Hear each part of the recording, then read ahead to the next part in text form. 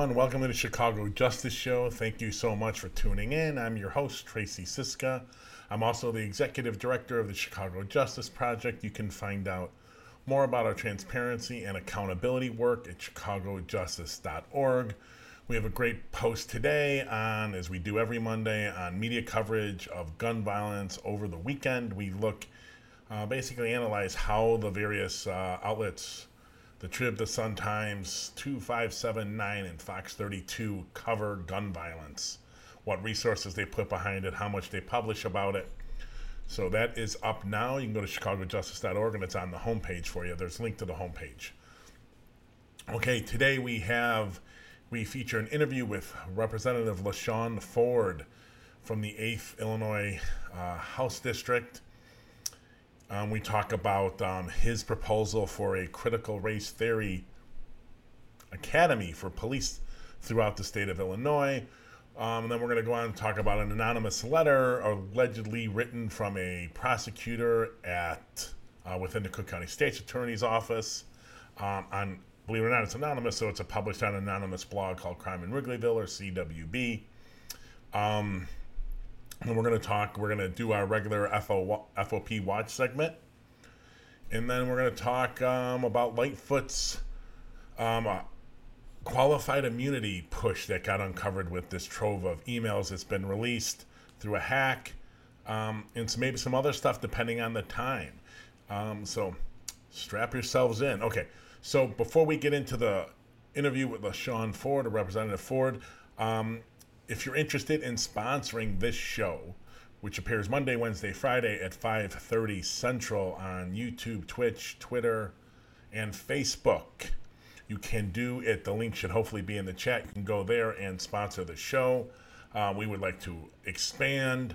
We'd like to be able to stream the police board meetings and city council meetings, Cook County board meetings, Illinois General Assembly meetings when they deal with crime and justice.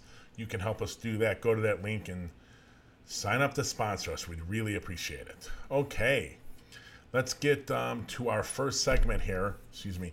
It is it runs about 18 and a half minutes, and it's our interview that we did earlier today with Representative LaShawn Ford. And basically, we talk about a proposal, I think he introduced it on the 19th of April. He actually introduced legislation. That link should be in the chat also now, or will be soon. This legislation is basically to mandate that police throughout Illinois, current ones and new ones coming in, have to go through basically a critical race theory curriculum to understand the role race plays in policing and the administration of justice and our lives altogether. I've taught critical race theory at the University of Illinois Chicago, so I'm pretty, through my grad work, pretty up on what it's talking about, but it's basically about applying a race lens to justice and law and legal issues. I think it's an interesting idea. That's why I wanted to sit down with Representative Ford. So I am going to play the interview for you now in its entirety, and then we'll come back after and discuss and talk a few more segments after that. We'll see you on the flip side. Okay, Representative Ford, thank you so much for joining us. I really appreciate it today. Thank you for having me, Tracy. And I know you say you're in D.C. So. I am, and you got a nice picture of the Capitol up behind you. You're such a beautiful building, and it just lost a lot of its luster when you have fences guarding it from insurrectionists. Yep. I have an up close and personal view of that. They stayed right next door in the hotel. Oh, okay. Horrible. All right, so we're here to talk HB 4066, which you introduced it on the 19th of April, which is a bill basically trying to create the Critical Race Theory Academy. So before we get into that, so some of my viewers may not know you. You're the 8th district. You're the Illinois representative in the 8th district, if I got the number right. Tell us a little bit about your district. Yeah, so Tracy, yes, I represent the 8th district for the last 14 years. And the district is made up of the Austin community on the west side of Chicago. And it goes through Oak Park, which is a suburb, and North Riverside, LaGrange Park, and parts of Brookfield and parts of Forest Park and Berlin. Those are the communities that I represent. And of course, that's going to change a little bit because this is the year of redistricting. Yeah. And so I'm enjoying the last days with the constituents that I have in the 8th district, because that's going to change when we have the new approved map. Okay, so for our viewers that don't know, and I've taught on this issue, believe it or not, at UIC for a little while, what is critical race theory? Well, critical race theory, is, in my opinion, is looking at the subject. The bill deals definitely with law enforcement, of course, and we're looking at making sure that we're critical in our thinking about how we see our brothers and sisters, our neighbors, peers, and having a full spectrum and not a lens that's only from the communities that we grew up in. Higher education is supposed to broaden our understanding about different people, and what we want to be is critical in our thinking so that we can deal with the racism that we see in our communities. It's amazing to me. I've posted about the Adam Toledo shooting and the Anthony Alvarez shooting. And the Adam Toledo one was much messier than I think anyone. Obviously, no one wants the shooting to happen whatsoever, but it was a messy one. And my question that I posed on our show here has been, would the officer have waited another heartbeat to shoot if Adam was white? And I've gotten some comments like just ripping me for that. And I'm like, you can't, this is one of the things about critical race theory. It's like, you can't ever think that any interaction doesn't have some element of race in it, especially when it's in policing or the justice system. So yeah, you're right. You have to, because there is no doubt, Tracy, in my mind that a police officer, whether that person, the police is Black, white, Hispanic, Asian, it doesn't matter. When they see you, Tracy, they don't see me the same way. Your white skin has privilege, and you shouldn't be ashamed of it. But people like you do a good job because you let it be known. Yes, there is white privilege, and we have to make sure that we use our wherever we're at in life, whatever color of our skin, to educate people so that we can learn to respect one another. So there's no doubt that the interactions with white people and Black people have always been different. And until we learn to respect one another based on the fact that we're all human, we're going to continue to have this problem. Yeah, I went to a conference. God, I'm old. I went to a conference 25 years ago in Boston. And one of the speakers, one of the people giving a talk to a small group was this professor, I think researcher named Eleni Featherstone. And she asked one question to the group, and it was mostly white kids. What does it mean to be white? Right? And none of us could answer. And she says, yeah, I asked that because I knew you wouldn't be able to come up with the answer because that wasn't in the discourse at the time, right? She goes, you know what it is? It's never having to think about the color of your skin. Yeah. And you know what? That's absolutely right. If I've never heard that question, but if you ask a Black person, what does it mean to be Black? And that there would be a lot of dialogue on that. Right. And I was out in I internship 15 years ago in New York, and I was staying with a Black couple. He worked at the same organization, let me rent a room in Bed-Stuy, Brooklyn. And he took me out my last night there. And one of the, New York is so big and has these niche communities. We went to a bar that was frequented by Black Africans, right? And I was literally the only white person in there. And that dawned on me. And whether the fact that I was different, I noticed it. Whether or not they did, I don't know. But I noticed that it was just an odd experience for me. And it dawned on me. And we talked about it while I was there with Mike. He's like, yeah, you don't get this much, do you? I'm like, no. Right. He was like, he goes, no, I'm not criticizing you, but it's like, no, I don't have to deal with this, right? Yeah, you're a minority for a moment. Yes, exactly. Then we had a bear or two and we moved on and everything was fine, but it was something that I've never really had to deal with. Okay, so why is there a need for the academy? I think there is a need for the academy. One, whatever profession you're in, you should want to do better, and you should want to improve on your ability to serve the people that you're serving. So in policing and law enforcement, whether it's in Illinois or in any other state in the union, racism has been identified as a problem. There's no doubt. Wherever you're at, racism in law enforcement, in education, every facet of our profession, racism has been identified as a problem. We know that racism is in law enforcement, and we want to help people understand how to better serve the people that they have to protect. We know that we're not putting a law enforcement in a situation where we're saying that we're going to put accountability on you. We're saying with this here, we're saying we want to work with you and help give you a greater education on people.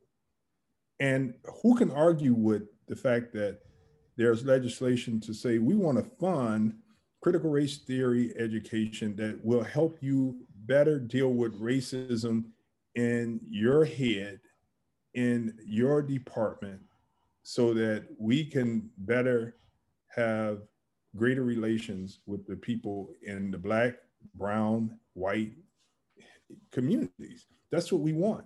Who doesn't want that? And so why is it needed? It's needed because we know that in order to be a policeman in Chicago or in almost any municipality, you can have a degree or not, but it could be in basket weaving. You don't have to have an understanding about people. You just have to have an understanding about how to fight crime, lock people up, and shoot and ask questions later. That's the training that they have. They've been trained to shoot center mass, not to shoot to take a person down. That's the training. And if I'm a police person that lived in Highland Park, never went to school with anyone but, I would say well off white people, then I don't have a compassion or understanding about anybody, regardless to their color and their struggles, because I've been shielded from any type of other lifestyle. So this really helps police officers deal with their biases and their racism, and it gives them the education. We shouldn't look at a person that's racist in a way that they're bad people. I look at them as people that have been miseducated. And if they want to remain hateful, that's one thing.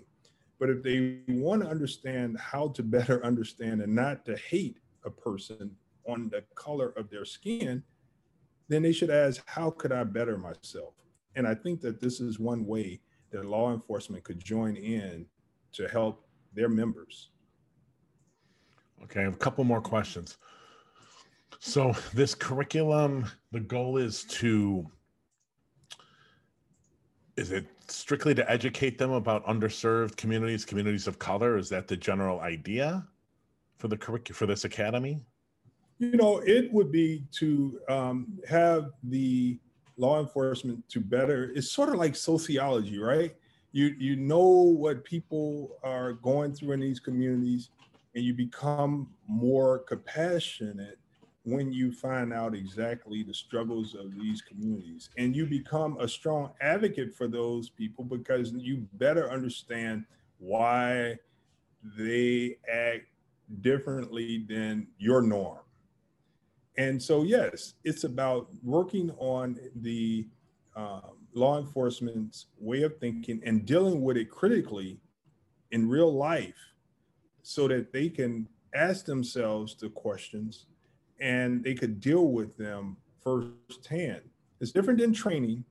It's about education and becoming more aware. We know, Tracy, that this is a big issue because on the same day that we filed the bill for critical race theory education for law enforcement, the president of the United States announced I think a 10 billion or 10 million, I can't remember the numbers, these billions and millions, they are just being thrown out. But he said that he wants K through 12 schools to teach critical race theory education. That was amazing that we were right there together on the same day, unbeknownst to us, that the president was going to announce something like that. And what does that tell me? It tells me that the president has acknowledged that the adults today missed out on critical race theory education. And so he's saying, moving forward, this is something that we cannot afford for students to go through being educated and not have, because we know that people have their biases about people. And so it's obvious that people our age missed it. We have to catch up and make sure that we provide it for law enforcement and even doctors and teachers and reporters. Everyone needs it to better be aware of who they're dealing with and how to respect people moving forward. Yeah, there's no doubt. I mean, I think the academies, the police academy here in the U.S. is too short, and it doesn't teach them. It doesn't make them as well-rounded as they need to be. You know, a friend of mine that just recently retired from the academy, who is like a voice lost in the wilderness, he tried to tell his officers, you have to understand the people you're going to be dealing with. Right. We are in Chicago, because so many systems are broken. We are the first responder of first choice rather than last choice, because nothing works. No one, they can call 911 and they can get us out there. No other city agency responds like that. And you have to understand, you're going to deal with people in their worst situations. Yeah. And that is the absolute truth. I think, you got obviously a negative response. Who would have figured, from John Catanzara, the head of the FOP in Chicago, Mr. Accountability himself, for 50 complaints against him, mostly from other officers. It's amazing as that is. But I don't understand how cops think, or their unions think, they're as well prepared to deal with what they deal with on the street as they should be. And how, people have talked about defund and all those things, how the cops aren't there and saying, yes, can we not have to respond to things that don't have violence? We don't want to go to those things. We'll be called in if something happens, but can you take these 10 or 20 things just off our plate immediately? City, do something. Get those off our plate. I don't understand. They just want to keep it's a power thing. They just want to keep everything under their domain. And I think that is a union and leadership in the department, the city, and the police union especially, doing a disservice to officers. Oh, amen. Tracy, I said that too. I wrote something about that. I said, if the police union wanted to learn how to protect its members, they would take a page out of the Chicago Teachers Union's playbook. They fight for their members and they demand the best situations and conditions for their members, resources, and ultimately teachers have great representation asking for what's best for teachers, which ultimately should be best for students. Now, if the law enforcement, the police union said, I'm gonna do just what Tracy said. Why do I have to pull a car over because they have air freshener in their window? Yeah. Or in their rear view, yep. That's not right. That it's a crime. I gotta pull someone over because they have an air freshener in their rear view mirror. Why do I have to respond to these type of things? And why would a police union not be fighting for their members to all have bulletproof vests? Yep. They need to be fighting for that. Why wouldn't they be fighting for body cams so that they could protect their members from any problems that they may face. That summer team that how the department leadership, I think, all needs to go. They need to clear cut the top 10%, in my opinion. How that summer team, community response team that David Brown put together of 300 officers, many of them didn't have body cameras. It's like, how is no one advocating in making sure how the union isn't telling all their officers, get a body camera, make sure you don't go out with a body camera. If you do, write it down and send it to us.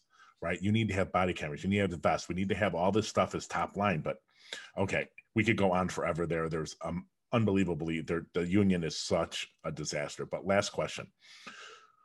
So this is, if I read the bill right, this is critical race theory, or CRT. I called it CRIT when I taught it at UIC. It is for both officers in the academy and continuing education. So it would train the officers that are currently on the forces out on the street currently. Yes, we will train the officers out there, not train them. We will put them in a training, but not a training. It would be classes, not just training. That's the difference. They have this critical race theory training, but we need it to be an education. And before you become a law enforcement agent, you have to take these classes. All right, I think that's a wonderful idea. I'm really looking forward. Hopefully, this bill moves forward. Can't wait to see the continuing response. The union is not really up on race things. Representative LaShawn Ford, thank you so much. I really appreciate it being with us today. Thank you so very much. And I really appreciate you understanding and being open to the idea. And I think that if the police union president was smart, he would be open to saying, okay, I want my members to be the best that they could be. And who denies education? No one that has a right frame of mind right deny education. No one that respects education. Right. Right. There's a difference. Yep. Okay. Thank you so much. I really appreciate it. All right. You have a good one, Tracy. Thank you for the opportunity. You're welcome. Bye. Thank you, sir.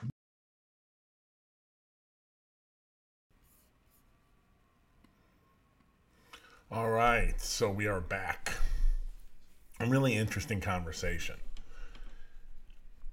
I'm sure I'm on the record on the show previously. I'm sure when I interviewed Barry Friedman from the Policing Project at NYU Law School, we talked about this.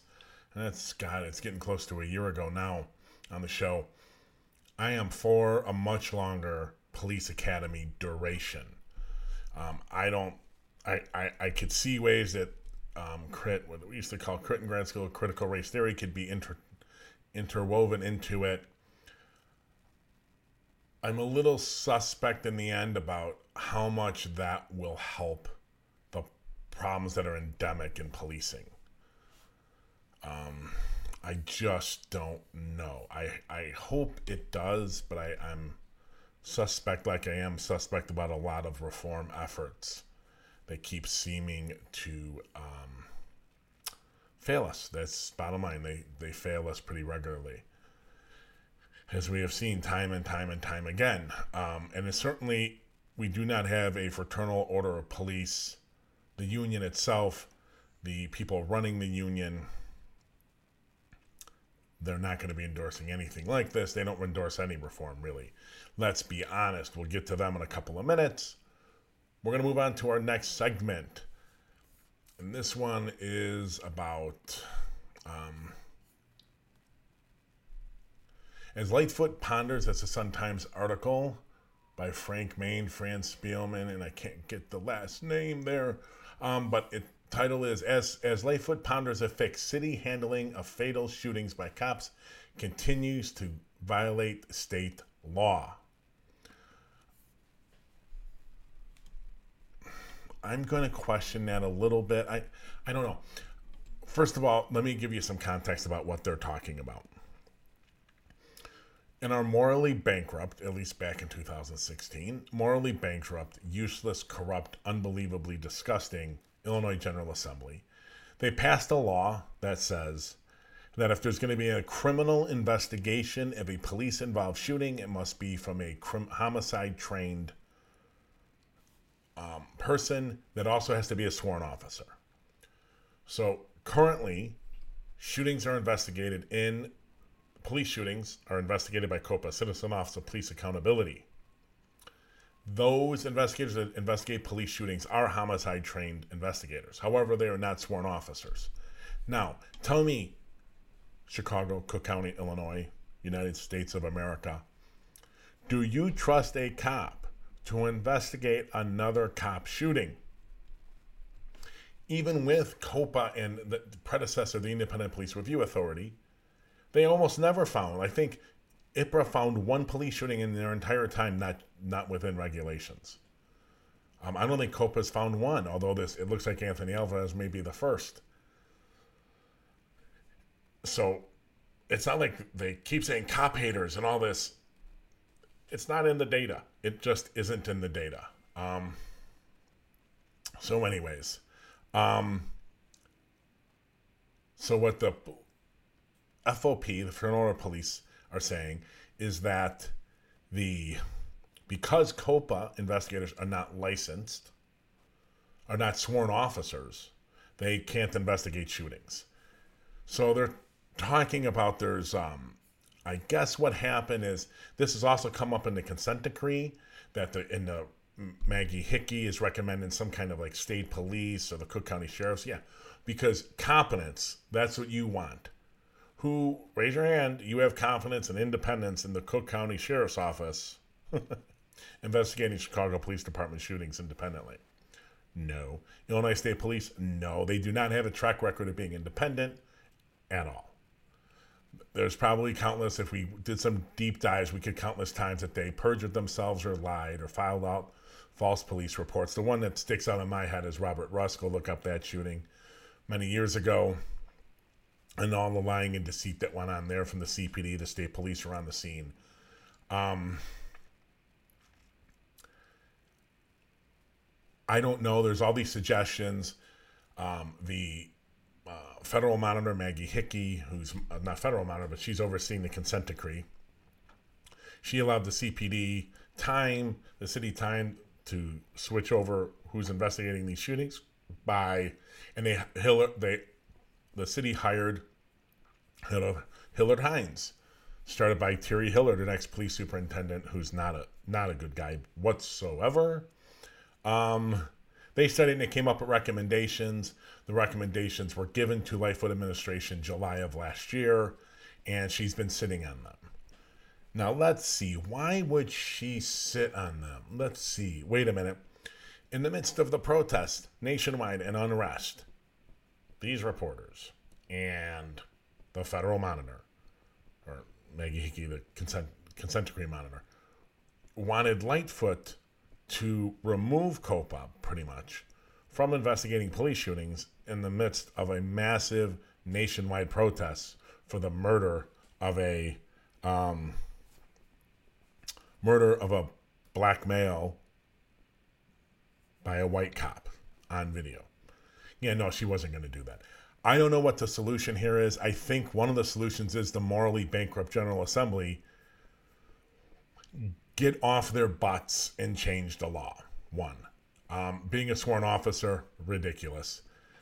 The other possible solution I see is that the state's attorney's office hires some trained homicide investigators and they do the criminal investigation, and COPA just investigates for misconduct and whether you're going to be fired. From our understanding previously, COPA and IPRA would stop the investigation whenever they thought it started trending over into criminal activity. They would stop it and pass it off to the state's attorney.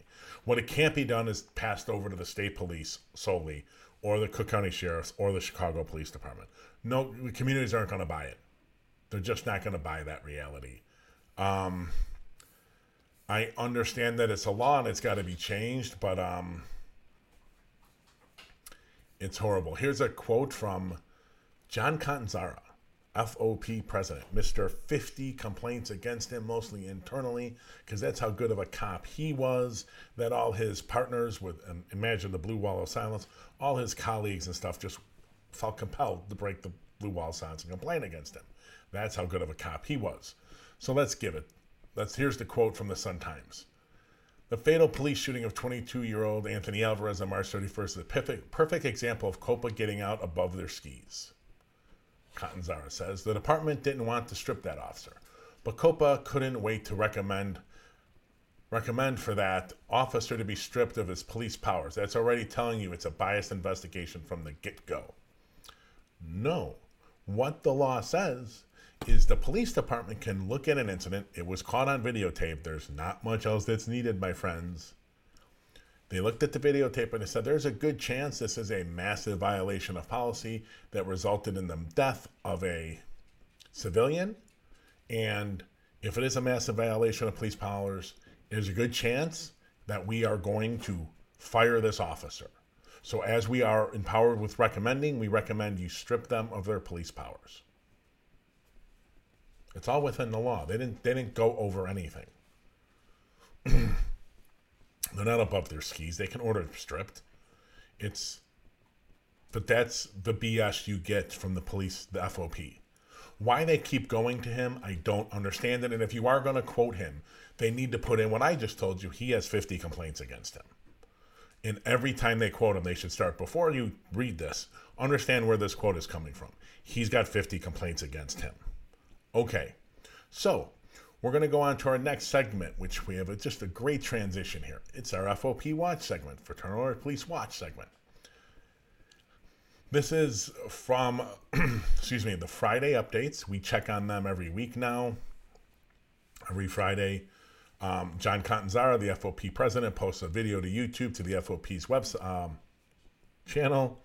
And we take a look at them and try to mine them for interesting information to keep you up to date on the propaganda and ridiculousness coming from the FOP. So first clip. Believe it or not, honestly, he's not entirely wrong. I'm going to give you a little context before I put in what's going on.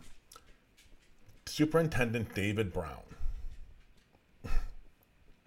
is recommending or putting a plan into place, not recommending, he's doing it, where every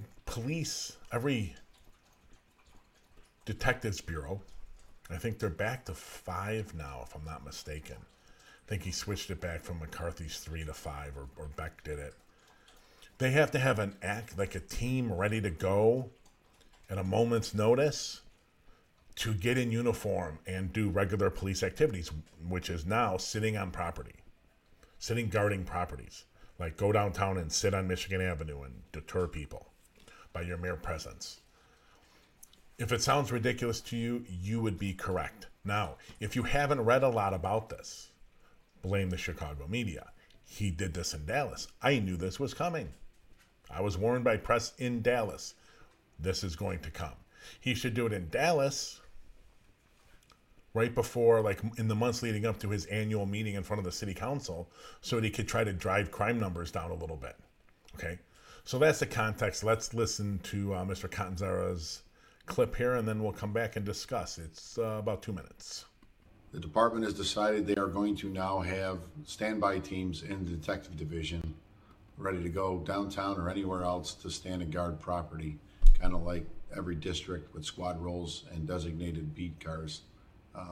Pretty ridiculous to think you're paying a higher grade officer to be deployed downtown or wherever the case may be on a moment's notice when there's clearance rate issues, caseload, just volumes of stuff for these detectives to do, and they're just going to make it worse.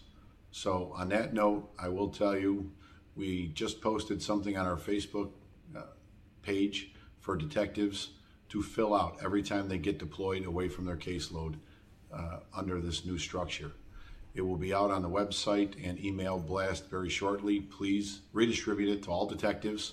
We're asking you to fill out that to from every time you get deployed away from your assigned duties, so they cannot say you're in dereliction of your duty responsibilities by not closing out cases in a timely fashion. Okay, so he's not entirely wrong. It's a joke. And I don't see why you would rip detectives out of what they're doing to go sit on property. But this is Brown being Brown. We knew this was coming. These kinds of ridiculous stunts are what made up a lot of what he did in Dallas. There's going to be a lot of crime data manipulation coming on soon, and changes in how they take reports and classify things, because that's what came in his Dallas history. You wouldn't really know that because the Chicago media hasn't reported on it. We're going to. We're in the midst of that research. So let's go to clip number 2 here. And this is about Sidney Roberts resigning in this as Chief Administrator of COPA, the Citizen Office of Police Accountability, and the recent troubles in the State's Attorney's Office, fallout from the Adam Toledo bond hearing fiasco. Sorry. There's been a lot of changes in the city, especially over the last month. Now, COPA's thankfully losing their chief administrator, who's been an absolute disaster at COPA, just running that organization into the ground over police officers on the way there. Yet again today, COPA produced additional charges during an interview that were very generic in nature, expecting the officer to give a statement on the generic charges that they were just adding. So when they exercised their right to respond within 72 hours and requested further details about the allegations being added to the complaint, COPA refused, said they weren't going to expound any more than the generic version that was already given. I mean, it's disgusting what they have become. We are exploring all legal options to attack COPA, but as dysfunctional as they've become, it's no mystery that Sidney Roberts is running for the hills as fast as she can. There's some strange connections between COPA and other comments and things, situations that have occurred in the city as of recent. I don't know if they're all connected or not. Time will tell. This will definitely all wash out. You add that to the changes at the state's attorney's office, where disgustingly the state's attorney forced another career prosecutor to fall on the sword because she couldn't accept blame for her own failings as the lead prosecutor in the county. It goes to her desk whenever something goes wrong, just the same as it comes to mine. But she literally will throw anybody under the bus to refuse to accept responsibility. To anybody who's watching this that voted for her, you're getting exactly what you hoped for. And the homicide rate and the shootings that have plagued this city have only increased. And you could look in the mirror, you got no one else to blame for electing politicians like that into office. Well, if it ain't the pot calling the kettle black, for sure. Mr. Catanzara takes responsibility. He owns it. He's had 50 complaints against him. 50. Mostly from internal. Bosses, fellow officers. 50. You speak to him, he thinks that 100% of them, all 100% are unjustified. His suspensions, 2-3 suspensions, totally unjustified. Where is that taking responsibility? And someone also has to explain to me what Kim Foxx needs to take responsibility for. I don't understand what she did wrong. She empowered people to do their jobs. They didn't do it. So she's in trouble for not micromanaging people she put in charge. I don't remember her name, unfortunately, but the one who just was forced to resign after 26 years. Why does Kim Foxx have to? She's number 2 in the office. Why does Kim Foxx have to micromanage what she does? Can't the number 2 just take charge and do what she's empowered to do? I don't understand. We're suing Kim Foxx. I am not a fan transparency-wise. I just don't understand what people are talking about in that. But it's not. It's haters. If it's not race, it's your gender, their political look, how they're treating soft on misdemeanor offenses. Yeah, it's political. It has nothing to do with what actually happened, because you can't publish anyone. They all hate her, so it must be her fault. Don't worry that you're a mid-level manager and you have responsibilities, or a senior manager, you have responsibilities, they didn't do it. What do you do when that happens? As the boss, you fire people. Okay, we're going to be right back after this 1 minute of information about our CJP's Nation program, and we'll come back for a couple more segments. Join a group of engaged and committed individuals advocating for transparency and accountability in the local justice system around the country. Get engaged through crowdsourced research projects, digital activism, public policy advocacy, or become a social media ambassador. Our criminal justice system will not reform itself. Communities must demand it. Transparency can be the fuel for justice our local communities need to combat the weaponizing of data by our justice system. Transformation of our justice system cannot occur until we know exactly what they are doing and who they are doing it to. Get involved today. CJP Nation.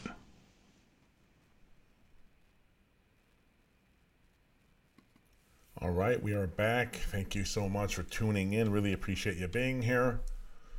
Our next segment. The Southside Weekly, I like a lot of the stuff they do. I must admit it. This one, to me, was kind of sort of a dud. I am a little lost at why people are so pushing for the removal of qualified immunity. I don't think it plays out in reality like they think it's going to play out in reality. So here's an article from the Southside Weekly with the title, Lightfoot Quietly Lobbied for Qualified Immunity. The link will be in the chat soon enough. So a hacker group hacked Jones Day, a powerful national, if not international law firm, probably hacked their Chicago office, which was doing the investigation, the independent investigation of the Adam Toledo case, if I'm not mistaken. And the Adam Toledo, Jones Day was doing this independent investigation to find out what happened. And so they had a trove of emails and city related internal documents. And those documents got exposed through the hack. They've recently been posted online. And they're being mined for stories, which I think is perfectly legitimate to do. The Southside Weekly posted a story about Lightfoot quietly lobbying for qualified immunity. Not a surprise. Her progressive tag as campaigner is long gone, and she's not a reformer in policing and in justice issues. So it makes perfect sense to me she'd be for qualified immunity. Now, what is that? It basically means if you're a police officer and you cannot be sued for basically performing your normal duties. It covers all kinds of public employees. People nationwide are trying to change that. Why? Well, when John gets beat up by a cop, and they sue, qualified immunity sometimes stands in the way and doesn't allow you to sue the officer. It allows you to only sue the department. And then thus the officer's not feeling any of the pain.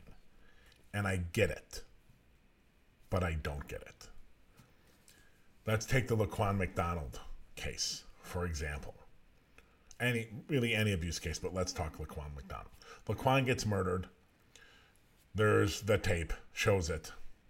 The city quietly sits down with the family before they even sue, work out a settlement, $5 million. Here you go, take it. Now, the officers most likely, if you sued just the officer, even if you won and you were victorious, hooray. What could an individual cop possibly have financially? A few $100,000. Now, if you sue the cop and the department's going to try to get out of it, saying it's the cop's fault. It's the cop's fault, right here. It's his fault. We shouldn't be liable. So you run the risk of losing against the department, what the big money is, but winning against the cop. And even if you do, what do they have? $100,000? Let's say you got a rich one, $300,000, $400,000, $500,000, $600,000. Yes, it would hurt the individual officer, and I understand that. But isn't the McDonald family better off with the $5 million from the city? Now, there is the thought that maybe you get both, and maybe some cases you would get both. But you'd have to, most likely in those cases, you'd have to, I guess they would settle some, but a lot of those you're going to have to take to trial and win it both. Because the cop and the department are going to be pointing fingers at each other, trying to get out of having to cover the suit. I'm for getting rid of qualified immunity, but I don't think it's going to make anywhere near the impact people think it is. And on top of it, you get rid of it, the department can just indemnify the officers anyways and pay the fine, right? Or pay the judgment or the settlement costs. So I think this is mostly about people who are backing this who don't understand what's going on. I think it would have much less of an impact than people want it to be. As far as this story, am I surprised that Lightfoot's for qualified immunity? Absolutely not. That's what she does.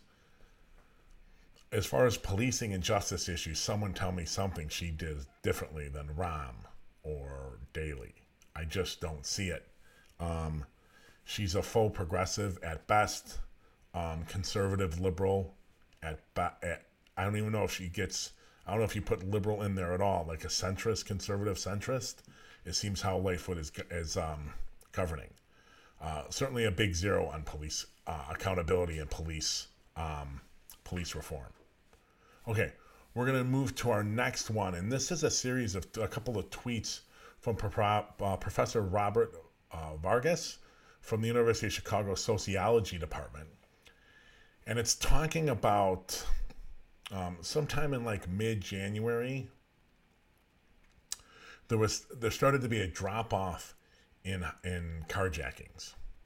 And of course, the department, unsavory, untruthful, lying about just about every piece of data possible, is saying it's because we created this new task force. And they may have in fact had an impact, but there's not really enough data to show one way or the other, but here's some interesting tweets. So I'll read it to you. And for those on the pod, listening to the podcast, all the images we show in, all that we use in the show, when we post the podcast to our site, you get it through Apple Podcast or Google Play Store or wherever. You can always go to our site, to the post for the podcast on our site, and all the links are there that we use, plus all of the images are there for you to see. So here's the first tweet. New report, a closer look at the January reduction in carjacking. CPD carjacking task force is claiming credit for the reduction, but the data do not support it. Instead, we see a stronger correlation with stimulus checks and carjacking reductions.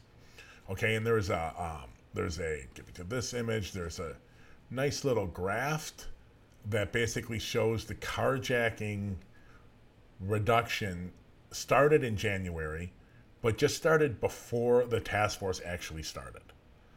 The task force may have exacerbated that or increased the decline to some degree, but there's no doubt the decline had already started to happen pretty significantly before the task force started. And here's a follow-up tweet. This is not causal evidence, someone with integrity. Rather, CPD analysts do not account for a plausible alternative explanation that the cashing of stimulus checks from December, January may have contributed to reductions in economically motivated carjackings. And one last tweet. Unfortunately, we can't evaluate economically motivated carjackings because the CPD still refuses to share data about the number of cars that have not been recovered.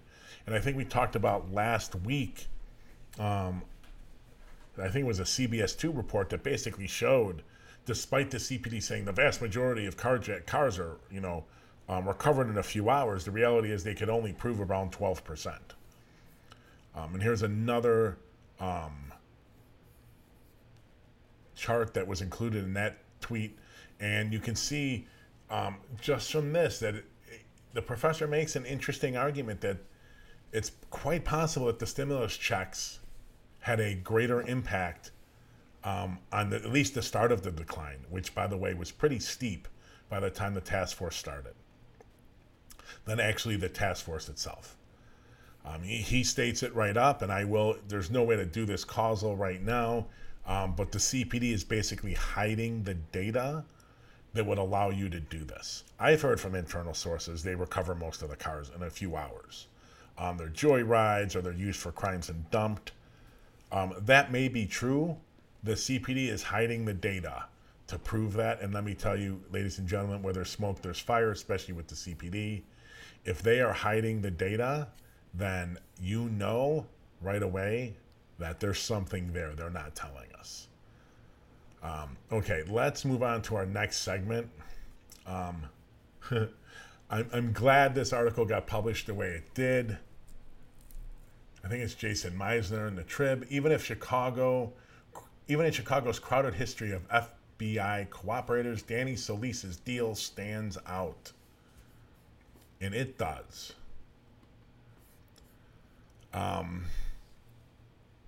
He's for some reason getting a walkaway deal. And we don't know exactly to this point, besides giving the FBI Ed Burke and wearing a wire in multiple meetings with Burke and others. So we don't know the totality of the impact of his cooperation is going to have. But Danny Solis basically got a deferred prosecution deal where he won't even be prosecuted for corruption. Now, he's bringing down a pretty big fish in Ed Burke. It certainly seems like he was extremely consequential to that prosecution. He got in early. He cooperated almost immediately. And he basically delivered them Ed Burke. And so to some degree, I understand why he's getting the deal. And it's an interesting article. I think people should read it.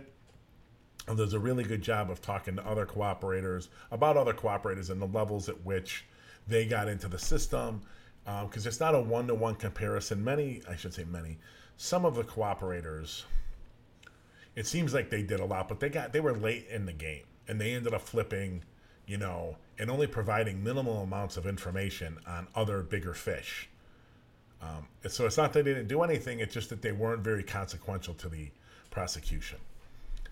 One of the other reasons why I love this story and why it appeared, because it gave me the chance to talk about this piece I'm bringing you right now, which is the Tribune went back and pulled quotes from when it got released that Solis was cooperating and had worn wires on city council people, aldermen. And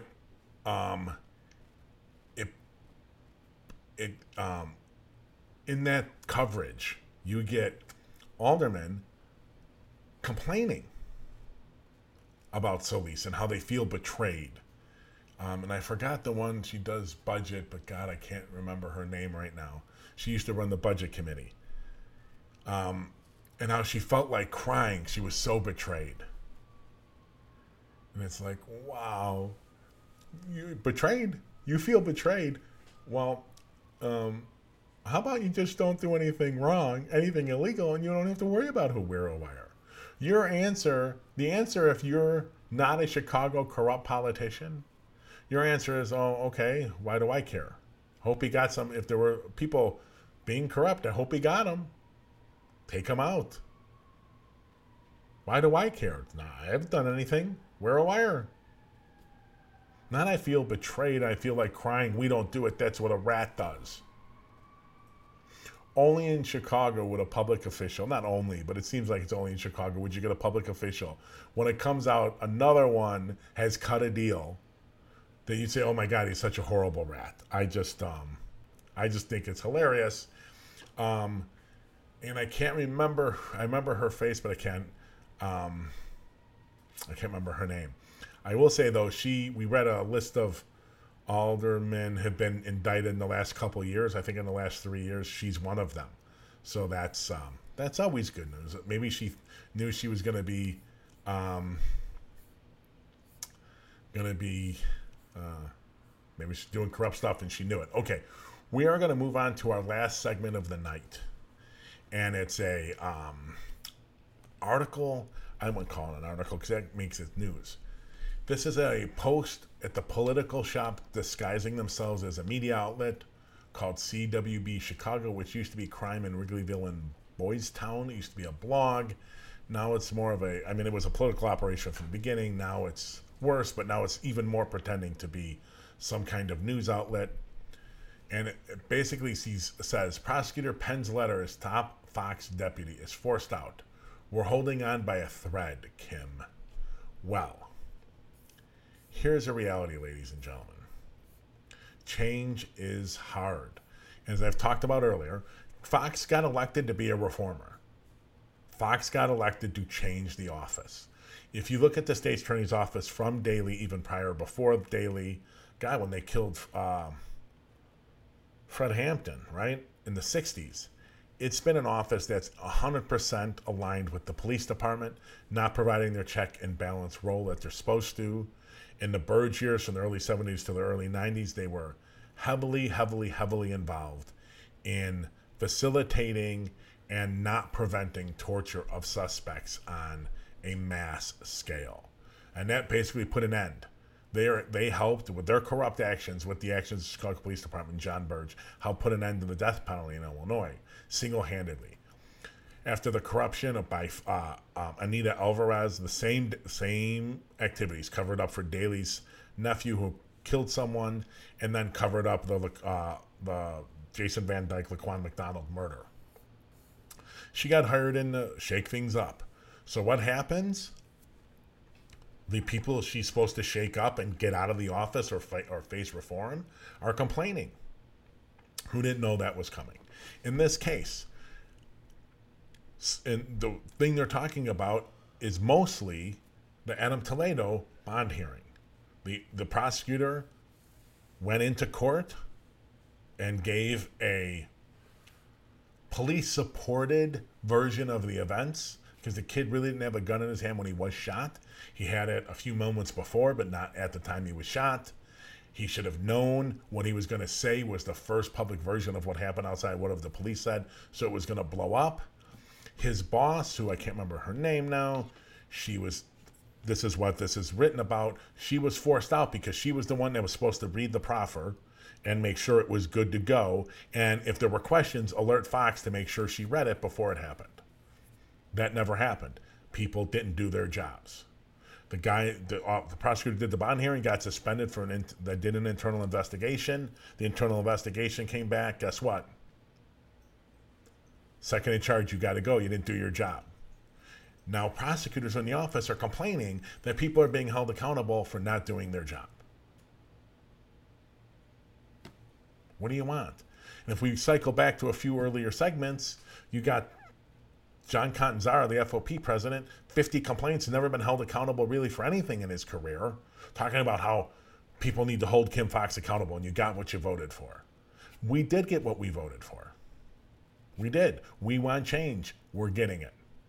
You want accountability? Don't do your job? You see the street. That's what all private employees have to face every day. Why not public employees? Sorry. We don't want the same old prosecutor's offices step in step every day with the police department. There's got to be some independence. They don't like it, too bad. That's what the people voted for. The head of the FOP not liking it is actually a sign that people who voted for Kim Fox are getting what they want. And certainly what they don't want is some guy who's had 50 complaints internally running in union that is totally against any reform. So, and by the way, this letter was anonymous because it had to be, because the Crime in Wrigleyville blog is anonymous. Okay.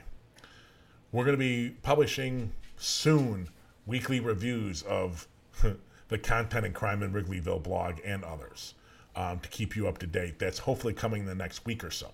We'll keep you up to date. Okay, thank you all for being here. Go to our website to get more information about the Nation program, which meets every Wednesday night at 7 p.m. Chicago time. Get more information go look at the Weekend Media Coverage blog that gets posted every Monday, and it's already up. And just find out more about our transparent accountability work. Go there to sponsor the show also, if you're so willing. All right, everyone, we will see you on Wednesday at 5:30 Central. Have a great day.